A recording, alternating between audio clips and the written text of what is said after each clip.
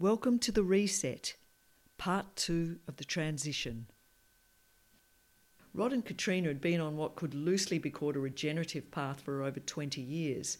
They were starting to look outside as the world started to warm up to the new agricultural ideas they had embraced. They determined to find a way to share what they had learned with people interested in connecting to the land in a different way. Plans had been slowly evolving for the creation of an education hub to be based on the farm.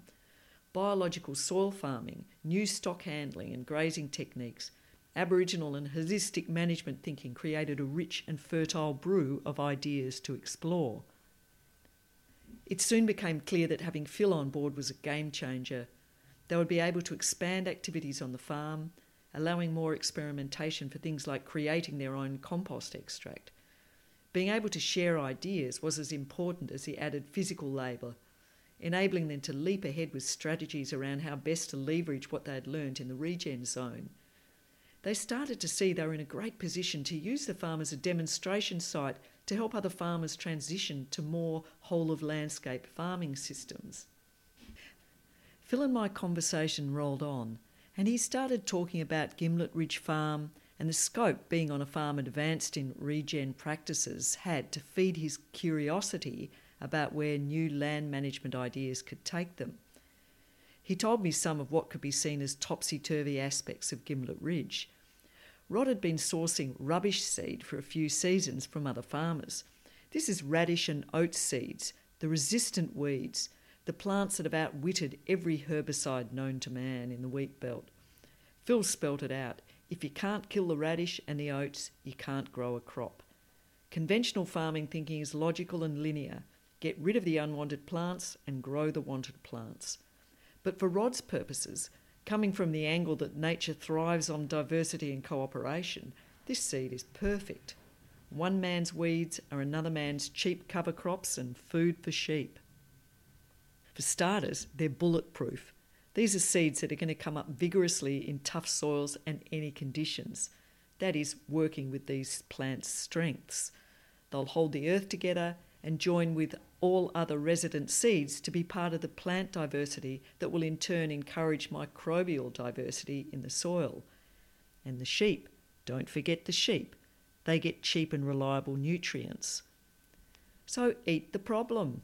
It's basic good sense, even though it turns conventional farming practice on its head. And I would add my own thoughts.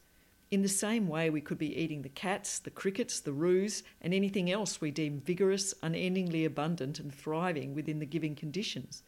How's that for a reset? A reframing? What is counterintuitive here is being able to reframe the problem, I'm doing air thingies, as a valuable resource. Phil talked me through the 4-year process of little light bulb moments that enabled him to see the use of lime on the land from another perspective. Spreading lime on cropping paddocks in the wheat belt has been the proven way to bring up your pH. The problem being tackled is that chemical additives over the years has seen the soil become more acid.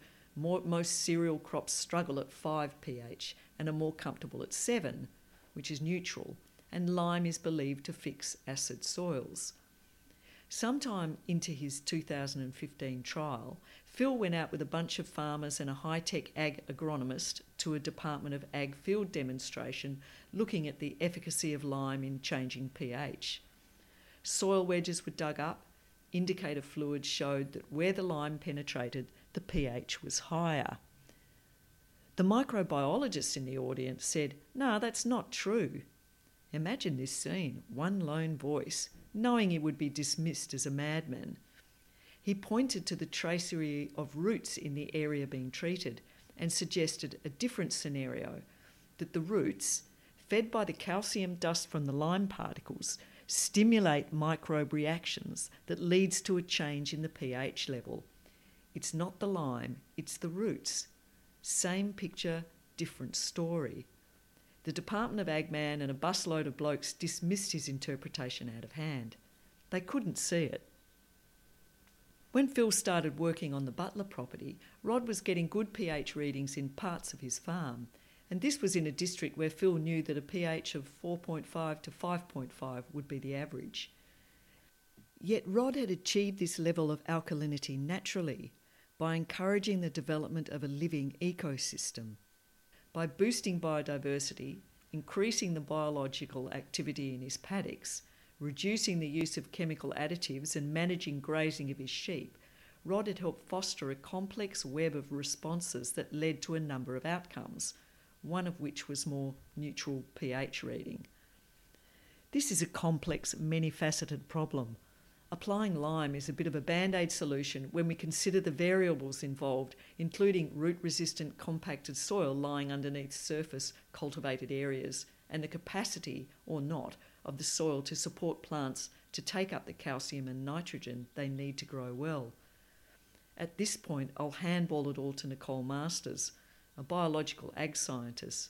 She states that there isn't a growing problem that can't be solved by soil biology. 4 years in, and the penny dropped for Phil. This stuff is so tough to quantify. How do you measure the difference between having 180 millimetre of rain in a season that just about crashes your farm business, or having 180 millimetre rainfall in a season that your soil and plants weather without too much pain because they have enough juice in the whole system to survive hard times? You can learn a lot from a trial, but it is really brought home to farmers as a lived experience on familiar paddocks, working year after year with animals and soils and plants within the same places of a farm and doing something different. Then, down the track, sensing different patterns emerging and seeing unexpected changes in areas where you weren't even looking. As I write this, Easter is over and Phil and Rod have put in an estimated 800 hectares of crop. They engineered a pretty complicated seed coating regime, including using their own compost extract and inoculating with fulvates, humates, microbial solutions, all done with augers and a fair bit of experimentation. As Phil trundles Rod's old tractor up and down the paddocks, going about the business of seeding, he's putting it all together in his mind. He's encouraged that a few curious locals are on board, asking questions, and he's working out ways to tell the story. Phil knows he's noticing stuff that the Gimlet Ridge folk take for granted, the softness of the soil, the way it falls into little aggregates. He reckons Rod has left the hard-capped soils and dust scenarios behind and is so far into a new normal that he's forgotten the reality many farmers in the wheat belt are dealing with. We started this story with Phil setting up a farm trial because he wanted to reduce his input costs and keep his partner in life and the farm happy. Farmers are pretty level-headed. Phil only did the trial because he knew it wouldn't cost him any more.